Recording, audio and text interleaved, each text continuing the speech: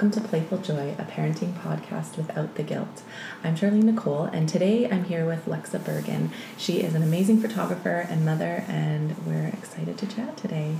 Lexa has two boys, Rowan and Hudson is 16 and Rowan's 14, and we just wanted to chat about what it's like to have a child with special needs. That's the general, so tell me, so when did you know?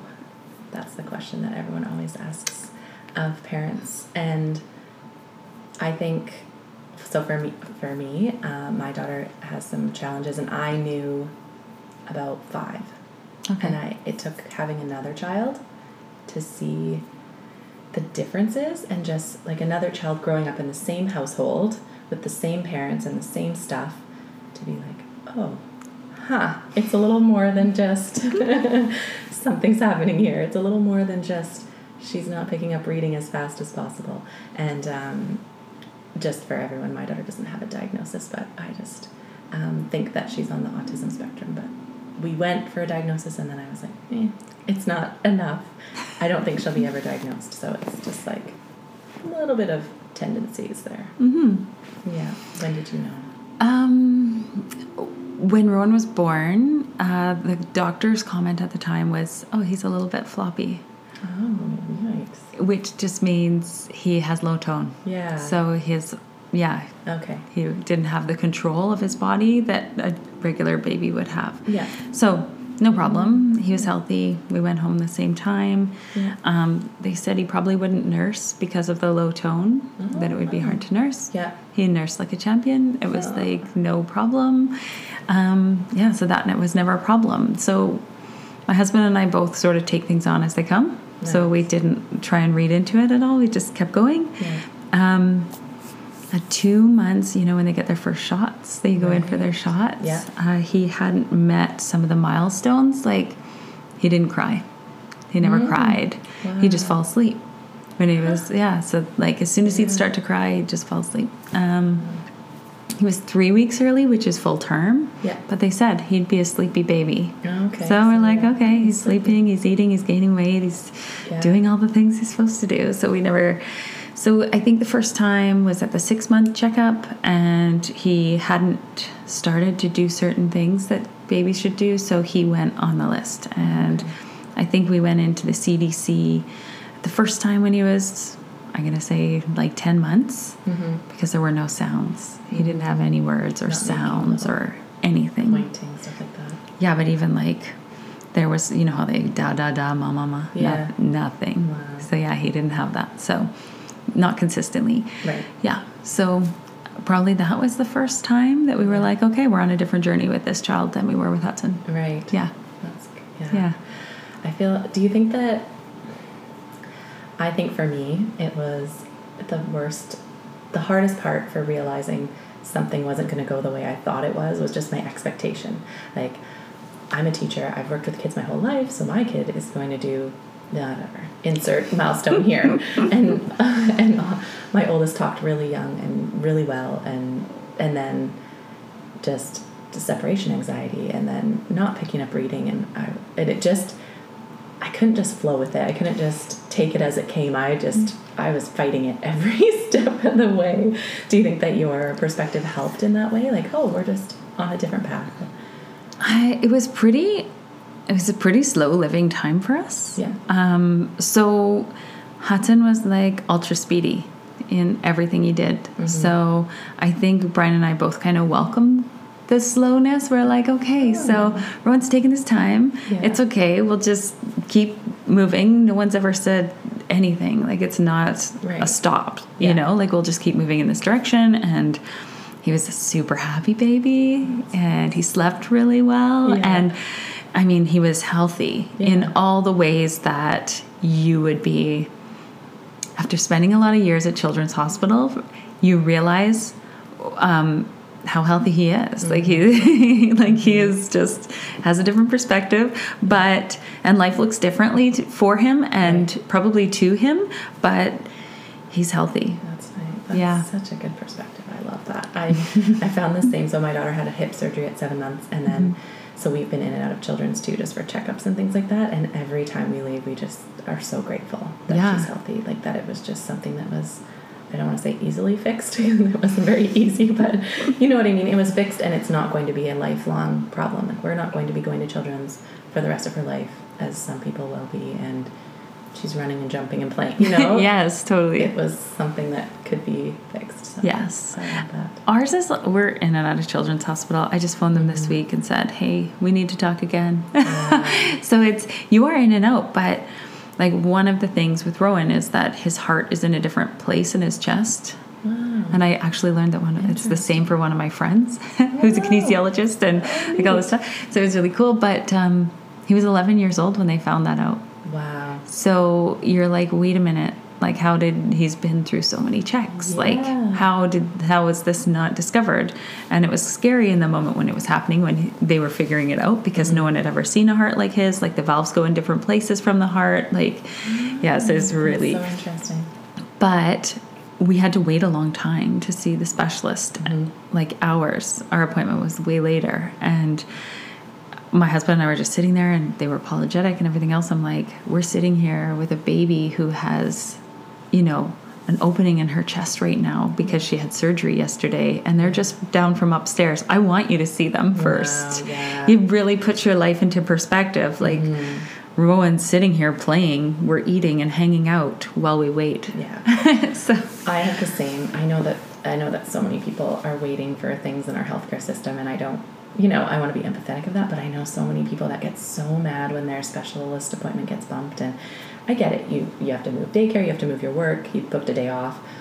I get that, but also I'm the same. I'm just thinking, if my child had a broken femur, I would want you to see them first too. Mm-hmm. So if you have to bump my child's checkup for her hips, I'm not going to worry about it.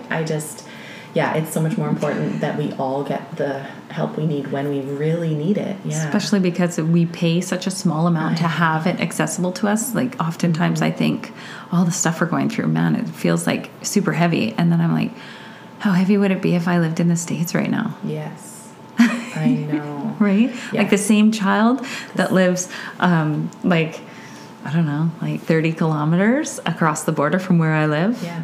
Has a completely different struggle than we have. Just an extra thing has to come into your mind when you're making decisions about your child. 100%. I mean, if your child needs to have surgery, the last thing you want to be wondering is, can I afford this? How's this going to change my life for the rest of my life? Or are the rest of the kids in our family going to be able to go to university because we have to, heal this child? Yeah. Yeah. Crazy. I'll never forget Audrey had croup. Do you know what that is? Okay. Yeah. It's kind of, it's like struggling to breathe, basically. It's inflammation of the bronchial. Bronchial tubes. Mm-hmm. So she's sitting she had a full body cast at the time and struggling to breathe. And I thought she was dying. I thought she was I didn't know what was going on. And I don't know if it was in that moment or after, but I just remember thinking, I can't imagine having to consider right now if I can afford an ambulance. That didn't even... I just called 911. Mm-hmm. I wasn't even, what a gift to we just get to do that, and we don't even have to think about it. Mm-hmm. And that moment will never leave me. And I know there's problems with our healthcare system. There's problems with every system, but I'll just forever be grateful that I don't have to consider that. Every time she needs a follow-up, I don't have to go, oh, I think her hips are okay. We probably don't need a follow-up. Yeah. I can't really afford that right now. Yeah. I just get to go, and they get to say, yep, she's great, and I get to just relax. And okay, thanks. Yeah. I'm going on now, yeah. Oh, I think totally. That's so great. Totally. Yeah. So I wanted to ask, what are Rowan's strengths as a person? What do you think? I might tear up here because there's Kleenex. Yeah. One of your other podcasts that I was listening to, you commented on how your kids teach you. Yeah. How we learn so much from our kids. Mm-hmm. So the reason you and I met is because I wanted to speak to you about a podcast that I want to do about diversities. Yeah. And this is part of what stemmed it. Rowan lives a diverse life. Therefore, the three of us, Brian and I and Hudson, live a diverse life. Mm-hmm. But one thing about Rowan that is so great is that when you ask him who's the fastest runner in camp, because he's been to soccer camp a couple of times, he's like, oh, the boy with the long black hair. And you're like, oh, okay. And, you know, who could handle the ball the best? Hudson plays soccer, so Rowan knows this terminology. Who can handle the ball the best? And he's like, oh, the boy with the orange shirt. And he never defines anyone by their ethnicity or their skin color. It always has to do with the height, how, you know, and when he's talking about the boy that is the fastest runner, he'll refer to the boy that is the fastest runner. So it's amazing. Yeah. I mean, we actually challenge it a little bit, like just to see how far we can take it. Yeah. So, because we recognize that in him, and it's a beautiful thing. So the next day at the same camp, we said, so who do you want your coach to be? And he's like, I want the coach with the mohawk. So there was women coaches, there was male coaches, there was a coach with a top knot, there was a coach with a mohawk, there was a coach with, you know, all the soccer get up. You could tell that he was probably one of the head coaches. Yeah. So there was a lot of different coaches there, and no one had been grouped into what soccer ability, their soccer abilities. Right. So the coaches were all just standing together, and he was like, I want the coach with the mohawk. But also in that group, he was the only black coach. So he just never defined him as that. And we were like, it's such a beautiful gift to be able to see this honesty through him, because he doesn't allow like what's right and what's wrong to weigh in what he says. Like he's like right straight off the cuff every time. You're getting all honesty all the time, which isn't always a blessing, but in this case, yeah, totally. That's so great. I think a lot of kids are like that, but as they get older, it starts to wear away, right? They learn our language cues, and we say things, or they hear things at school, or they hear kids talk about, you know, like different things. Yeah, defining people by other means. Totally. Yeah. I remember when Hudson was really little, and we were playing in a park, and there was a young boy playing with Hudson, and they had been playing for like an hour. And when we left the park, he said to me, Mom, how come that boy wears that thing on his head?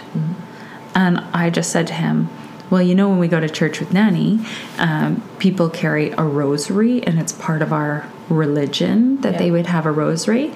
It's part of his religion to wear that on his head. And he was like, okay.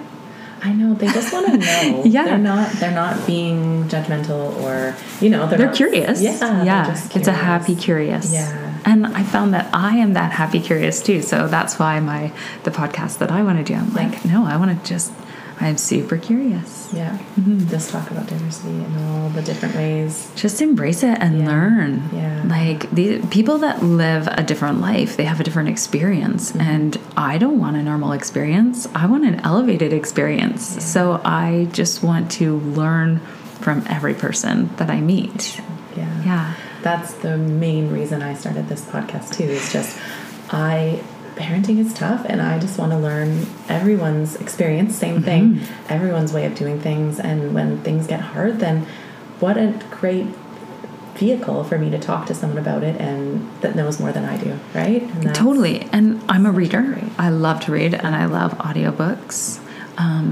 But I find information in books as soon as it's written down and published. Right now, we get information so quickly through other ways, other vehicles. So it's talking to people in the experience they're having today, currently, is the way for me to obtain the most abundant knowledge.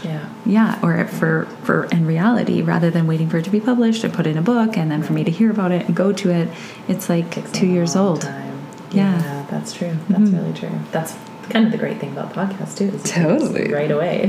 Anytime you get a chance to sit with someone else, like, we are all fountains of experience and information. And the beautiful thing is, when I'm sitting here talking to you, you're going to hear things from me, and I'm going to hear things from you. And when we walk away, we're going to remember the things that were important and applied to us. We're not going to remember all the other things. That's right. Well, that's so the reason we decided to do a podcast together was that we were chatting, and we were talking about how other children react when they see Rowan, right? Totally. That was kind of the light bulb that went off that I thought, oh, that's a good topic. That's a Totally. great thing to talk about. So we've all had experiences where your child says something. My latest one was we were in an outhouse at softball, and a lady came out of the outhouse, and then me and my son went in, and he's 4, and then he said, oh, that lady was, I thought he said fast. And I said, oh yeah, some people are fast, some people are slow. Like, let's get on with this. I gotta go coach softball here. And then he's like, no, that lady was fat. And I was like, oh, she definitely heard that. And then, what do you say, right? And then so you're like, oh, and I just said, oh yeah, people are all different sizes, and yeah, again, come in language, different shapes and sizes. I know, and to remember that they're not being mean. Like, he wasn't. It was just curious, right? He was just like, oh, that lady's shaped differently, and this is the word I know for that shape. And that's right. It wasn't a mean thing. So I think had I said like, oh, that's, if I had kind of disciplined him about it or anything, and said like, that's mean, don't say that. Then there's a little bit of shame around the word. Right. When it's not the word that's the problem. It's the inclination when people use it in a derogatory way, right? Yeah, which he wasn't. So I feel like I was like, well, yeah, we're all different shapes. And then... And not putting that weight on it she gave it wings. Like, he can let that go. Right. I think if you... Yeah, I agree. If you make it a thing, then it's a thing. It's a thing. Yeah. And there's a lot around it. He's going to be pointing it out. Yeah. Right? Yeah, exactly. And I mean, it's funny now, but in the moment you get that like, no. I know. And then my daughter, my brother was getting married, and she was like 3, I think. And she said, we were in line at the grocery store, so you're trapped. There's someone in front of me, someone behind me. I'm like, okay. Which is fine, not a problem, until she said, she were talking about his wedding, and then she says to him, do you have a wife? And this man was clearly gay. It was apparent. And he looked at me like, are you kidding me right now? And I didn't know what to say, and she was so little and I was so new, and I said, oh, not everyone gets married. But she just wouldn't give it up, so she just kept pestering him, and he just kept saying, no, I'm not married. No, I'm not getting married right now. I was like, oh my goodness, let it go. But she's just a questioner. And totally. Yeah, and so what we had talked about is... Back to curiosity. Yeah. They're like, oh, yeah. They're just curious, and it's us that has the feelings about it, right? Mm-hmm. Yeah. You were talking about how children people will stare, right? If they're curious about Rowan, and what would you rather that people do, I guess, is the question. Or what do you think that Rowan would want? Okay, so even before I came on this podcast, I asked both my kids, how do you feel about me going on this podcast? I'm going to go on. I'm going to talk about you guys. Do you want your names used in the podcast? And it was like open conversation. You are allowed to say whatever you want. Yeah. And they're both like, yeah, sure, whatever. Nice. So it was good. I did tell Rowan that we were going to talk a little bit about his diagnosis and what his life is like. Mm-hmm. And he was cool. He's like, yeah, fine. So I'll give you a couple instances of things that happened. And this is only my perspective. The thing that we can't do, I think, is expect every parent to have the same opinion as me. So I think, like children, if we approach it as in curiousness and ask questions out of curiosity and not out of... Okay, for instance, I had an acquaintance ask me, Rowan and I and this acquaintance were walking in Whistler. Okay. And she asked me, oh, well, does Rowan... I can't remember what it was. I'm just going to make something up because I can't remember what the exact question was. But she was like, oh, so how does Rowan feel about that? Does Rowan like it when someone does this? Or does Rowan like it when someone asks questions about this kind of thing? And I looked at her out of shock because I was like, really? And I looked at Rowan and I was like, Rowan, how does it make you feel? Yeah. Like, let me bridge this. You don't need to ask me. Right. He's right here. Ask him. I will help him out if there's, if he's struggling, or if, like we do with our kids, we're like, break it down sometimes. But I'm like, he's right here. Ask him. Right. So some people approach it like, oh, well, he doesn't understand because he doesn't speak. Mm-hmm. He totally understands. Yeah. So Rowan's like, I don't know. I don't really like it. And that was it. I mean, not in those words because Rowan doesn't speak like that. But, and then we were at a movie theater, and this is the example I told you. Yeah. And the parents were buying popcorn, and they were very focused on what they were buying, but their 2 boys were turned around facing us. And Rowan didn't take note, but I did. He was talking to me about the movie and what he wanted, and it took him a little while to get the words out because Rowan has a speech delay. Yeah. So looking at Rowan, you can't tell that there's anything different really than anybody else, but when he speaks, it's obvious that he has a major speech delay. So when he was speaking to me, these boys were literally standing mouth open about a foot from where we were because we're in a lineup. Yeah. And I said, just a minute, Rowan. And I turned and looked at the boys and I said, can I help you? Do you have a question? Yeah. And they didn't even look at me. Like they were just staring so in-depthly at Rowan that they didn't even register. And so I said it again. And not in a mean way, but I'm like, let's open up this conversation. You guys look like you have questions. You know, like, can I help you guys? And they finally just turned around. And then I went back to the conversation with Rowan, and they turned back around. And I was like, kids are curious. Yeah. They want to know. Right. At school, sometimes Rowan does inappropriate things. Like in high school, he'll hug a friend without asking and, age appropriateness is sort of like kids, especially at that age, are like, let's not touch. Right. So in that aspect, some of the boys, you can tell they're a little uncomfortable with Rowan giving them a hug I kind of wish that they would say to Rowan, hey man, I'm not cool with a hug. Right. And that's all it would take. As soon as he heard it from his peers, he would stop. And it wouldn't be an angry thing or like a push or anything. It's just like, hey man, I need a little space. Like no hugs for me. Yeah. And he would learn from our community. Right. One thing my mom is a retired resource teacher. Oh, okay. So I've talked to her in depthly about these kinds of things and how to approach them as a parent, how to approach them at school, how to talk to the teachers about what I would like the experience to look like so they can try and encourage that experience when things come up. I honestly think people talk about inclusion at school, and I don't think inclusion should be necessarily in the educational piece because kids learn at different rates and everything else, and I think they should be pulled into groups where they're an audible learner or they're a visual learner or they're a different type of learner. But when they're all working and when they're all working and the teacher says, as soon as you finish your work, you can go to the carpet. Right.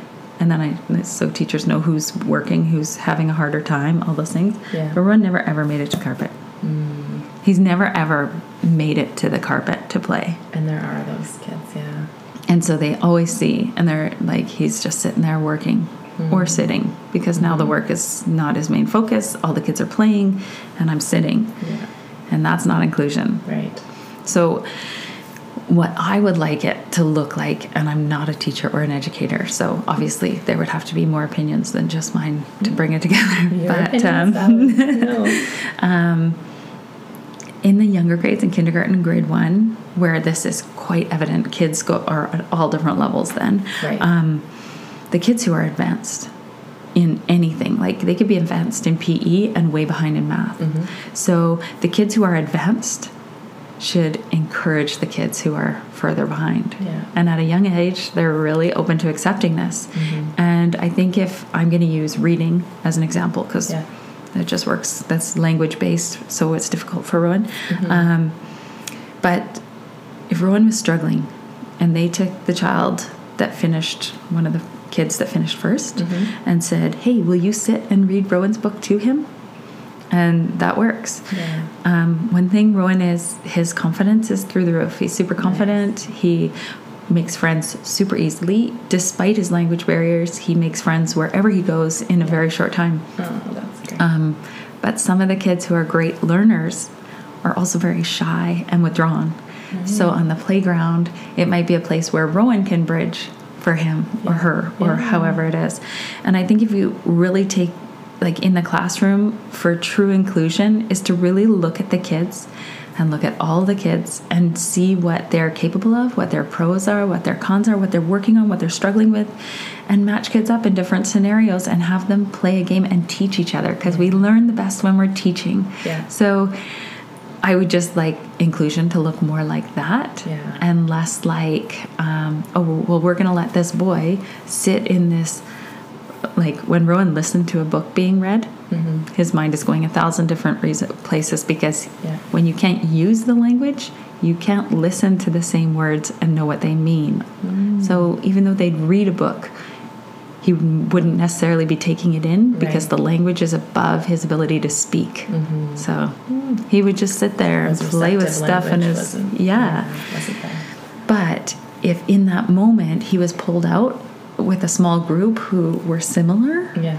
or, you know, maybe there's a child that would be super bored with that book because they're way advanced. Yeah. That's a great Put idea. those kids together and let them read and have an experience even around words or a language, or play a language game. Yeah. And then you're using your time in the classroom. Effectively. And inclusion. These kids aren't different. They're not slow. They're not this, Yeah. because it's not a true level. Yeah. No, I think that's a great idea. Do you think, have you seen changes as Rowan's gone on in school? Because I know from when I was in school and then to now, or even in the 10 years I've been a teacher, I find that there's different ways that we even the playing field, I guess, if you want to say it that way.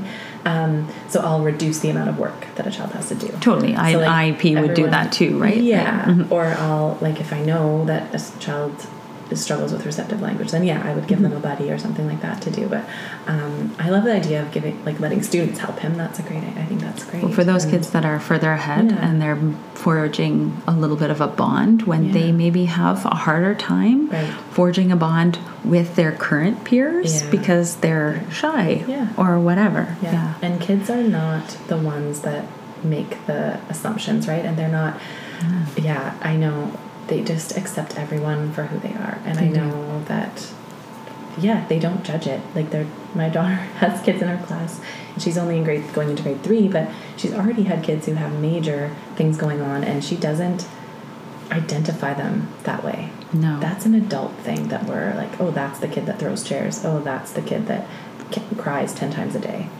We say that. Totally. You know? And I'll say that to her. I'll say, was so-and-so, she said this child left the classroom, and I said, oh, was he crying? And she's like, no.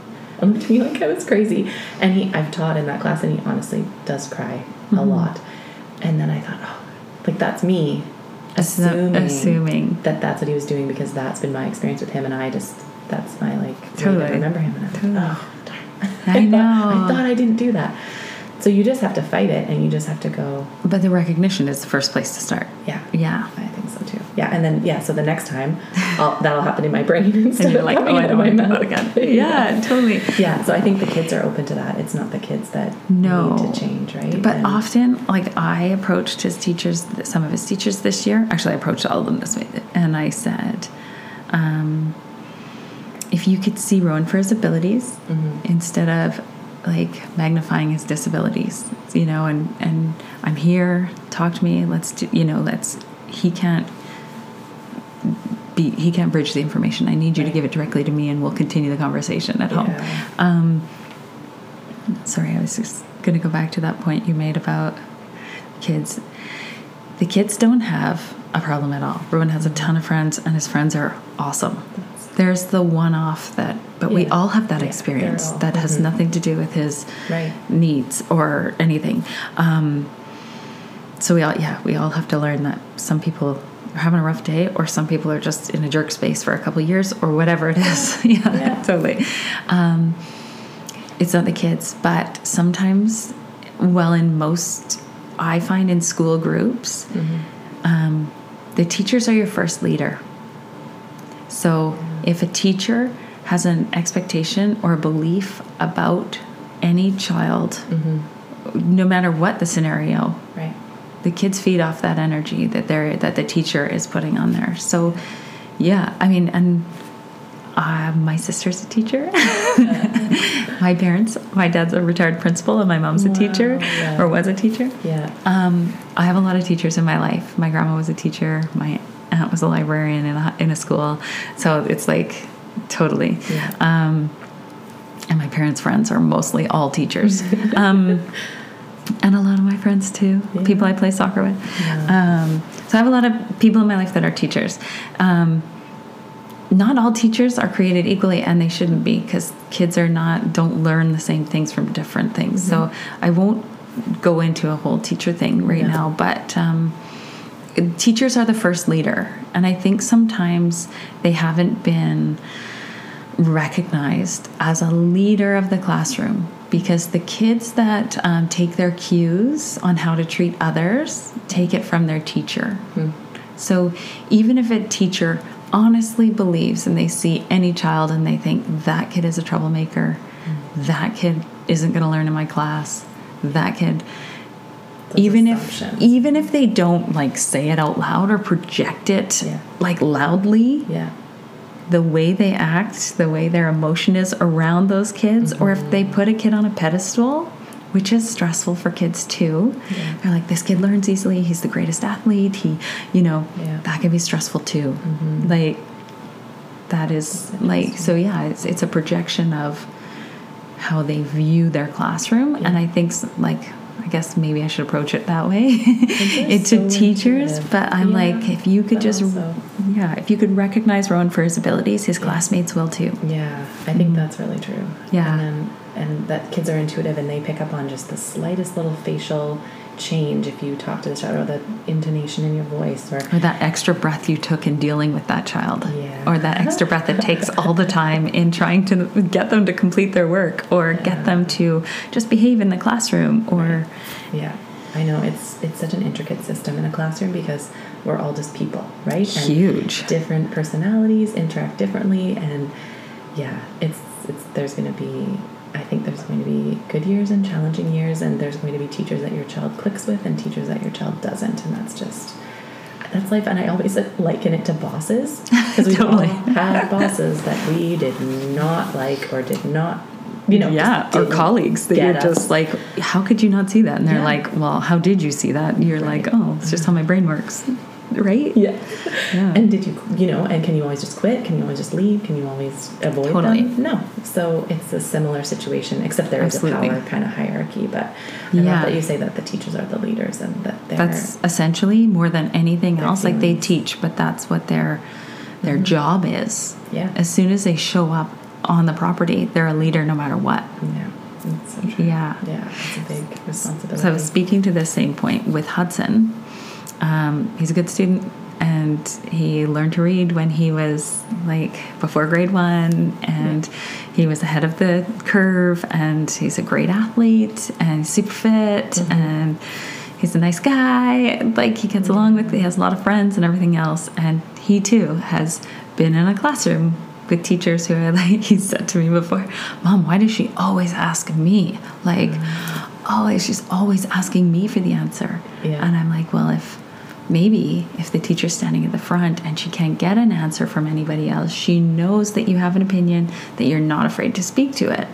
So she kind of relies on you to speak, because you always do give an answer. You're not you finished your homework. She knows you know it. Yeah. The worst is calling on a child that doesn't know it.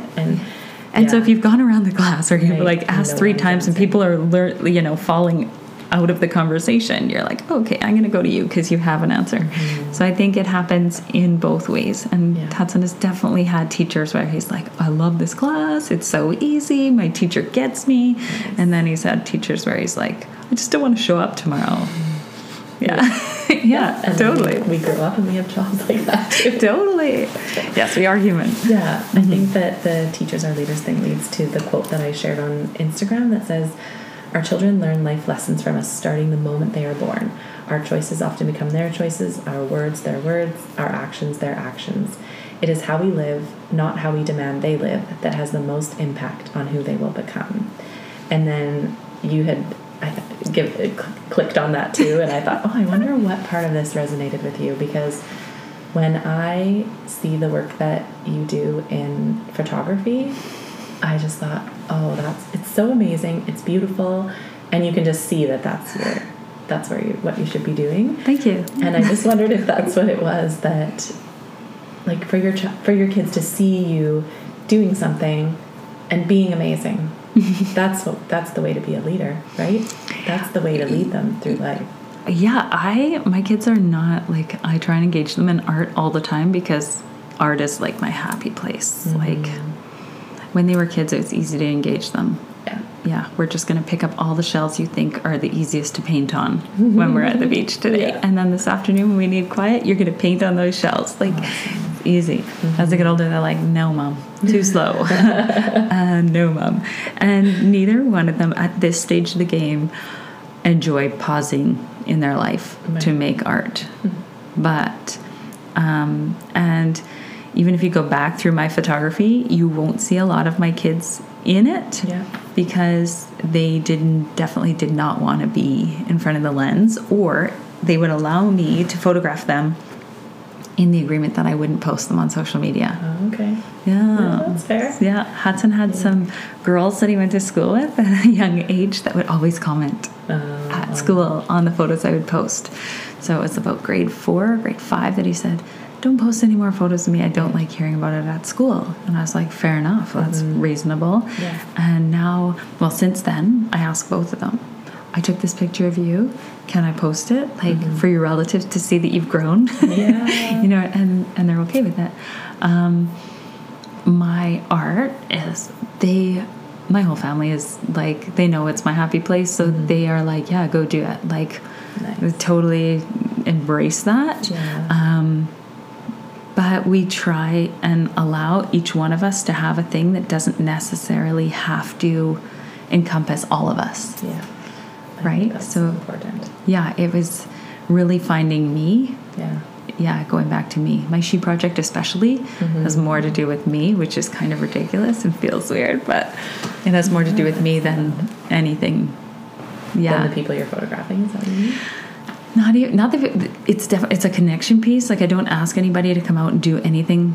I don't instruct them as to really what to do in the space. I ask them to show up in what they feel they're best in. I'm like, makeup is up to you. I heard from a photographer, she's like, I believe hair is energy. And if you let your hair grow long, it's your energy. If we tie it back, like you and I do, it's because we're getting down to business and we're tucking everything in and we're like going for it, right? You put your hair in a top knot and go. But on the days we're wearing it down, it lets us be our true selves. So I was like, I love that. So I asked people to wear their hair down and show up as their best self that day. Yeah. Just show up and we'll go from there. Yeah.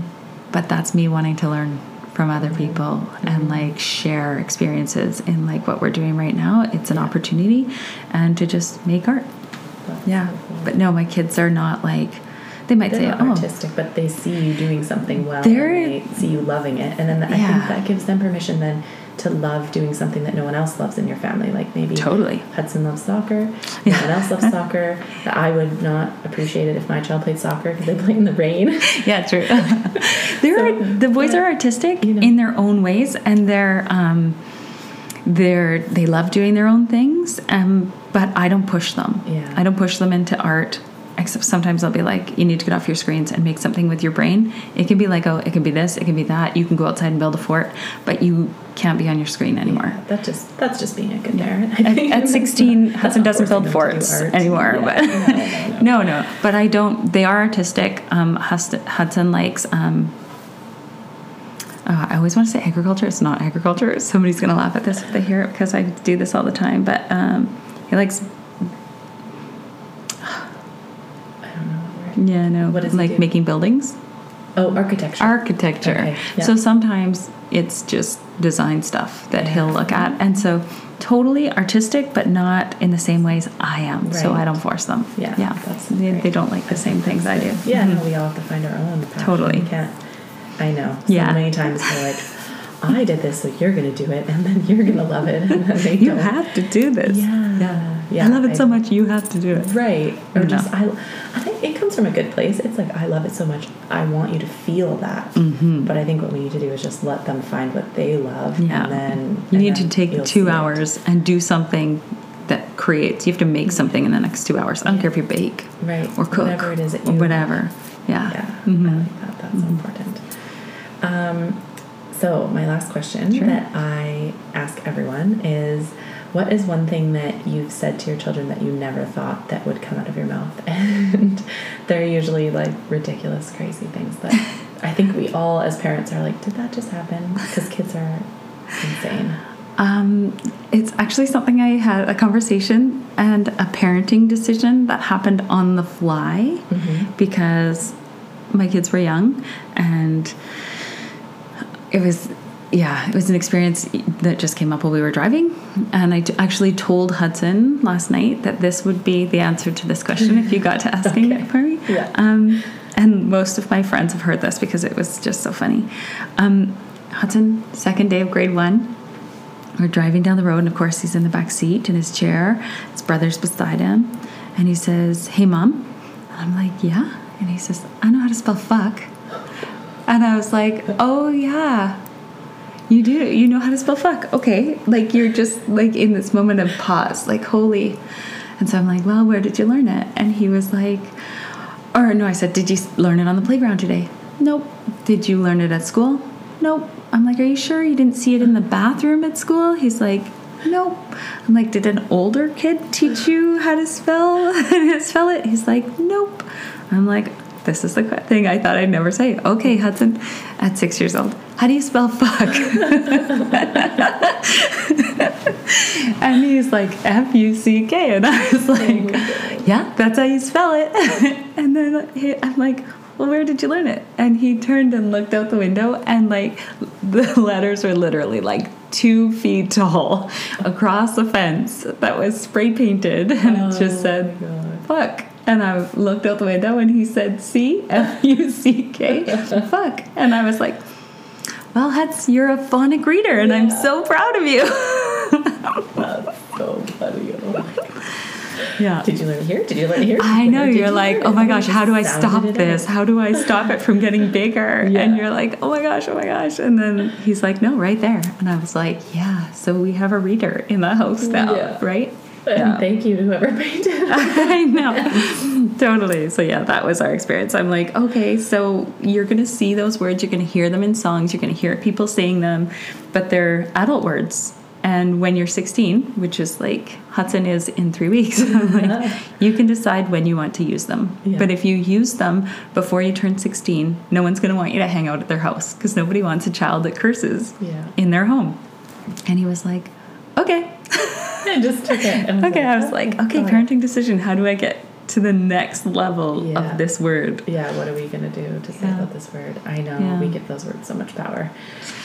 But it is what it is. I know. I say you don't understand what you're saying. I know you know the word, and you know it's a swear word, and you know that people react to it when you say it, but you don't fully understand the meaning that, the way that adults use that word yet. Yeah. So you just probably shouldn't use it because you don't really know what you're saying. I know you think you do, but the people around you are taking it a different way. Yeah. It means something else to other people, and it means, sometimes it means something different in different households. Like, some households, swear words are used by adults and the kids don't use them. In other households, it's never said.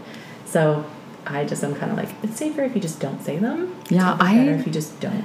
And I was like, well, they're going to hear them. Yeah. You hear them everywhere. Yeah. And I was like, if you're going to use them, because this would be the truth for me, and I try and always parent to the truth. And sometimes I go over my kid's head and I have to bring it back down, ask some questions, and then speak to their level. Right. But I wouldn't want, when my kids were, 3 and whatever, Hudson was 6 or 4 and 6, he had just turned 6. I wouldn't want him talking like that. And if there was a child that came over from school and they spoke like that all the time, I'd probably be like, yeah, we're going to put some distance here. Yeah. So I just kind of spoke to that. I was like, Hudson, nobody wants somebody in their house, a child, cursing around their kids. It's not those aren't kids' words. Unfortunately, it makes people jump to conclusions, right? Totally. So then, So I just said to them, you can't use those words until you're 16. Then you can decide if and when you want to use them. Yeah. And now we're at 16, so we'll see how that goes. You're there. I know, Audrey's such a rule follower. I'm like, it'll get you in trouble at school too. So teachers don't want, those words aren't okay at school. So if you use them at school and a teacher or supervisor hears you, then there's going to be consequences for that. And then, so that was enough for her. Yes. So we'll see what Caden's the totally opposite child. If I said that to him, he would have to go try it at school to see what happened. So I'm going to have to reframe it with him. I don't know. We'll see. We haven't gotten there yet. He's 4, but he hasn't. And I don't want them to, like, every time you say something like, oh, it's a bad word. People that use those words, so that's a dirty word or whatever, or you're going to be grounded when you use that word. Then when your kids hear that word, they automatically come to the assumption that whatever someone just said, that's a dirty person. That's a dirty word. It creates judgment. Yeah. Where I use that word on a regular basis, usually to enhance the enjoyment of something, like, holy F, that was epic. Yeah. Right? And so I'm like, well, no, it has a positive inclination, we'll say. There you go. Anyhow. Yeah, you flipped it around. Yeah. That's funny. Well, thank you so much. It was a pleasure. That's great. I just wanted to give people ways that they can contact you if they want to. So your website is lexasperspective.ca. Yep. And then emails info@lexasperspective.ca. Yep. Instagram @LexasPhoto. And then if you're interested in the She Project, that has a different Instagram. It's @LexasShe, and there's 2 S's. Yes. Yeah. And even if you went to my website, it links to my She Project. Oh, great. Yeah. So you can check it out there too. It's all there. Yeah. That's such a great project. Thanks. It's really fun. Thanks so much. Thank you. Thank you so much for listening today. If you're enjoying Playful Joy, please subscribe, rate, and review the podcast, and tell a friend. You can email playfuljoypodcast@gmail.com if you have a funny anecdote or an issue or struggle that you're having. I'd love to hear about it. Also, please follow us on Instagram @playfuljoypodcast. Thanks for listening.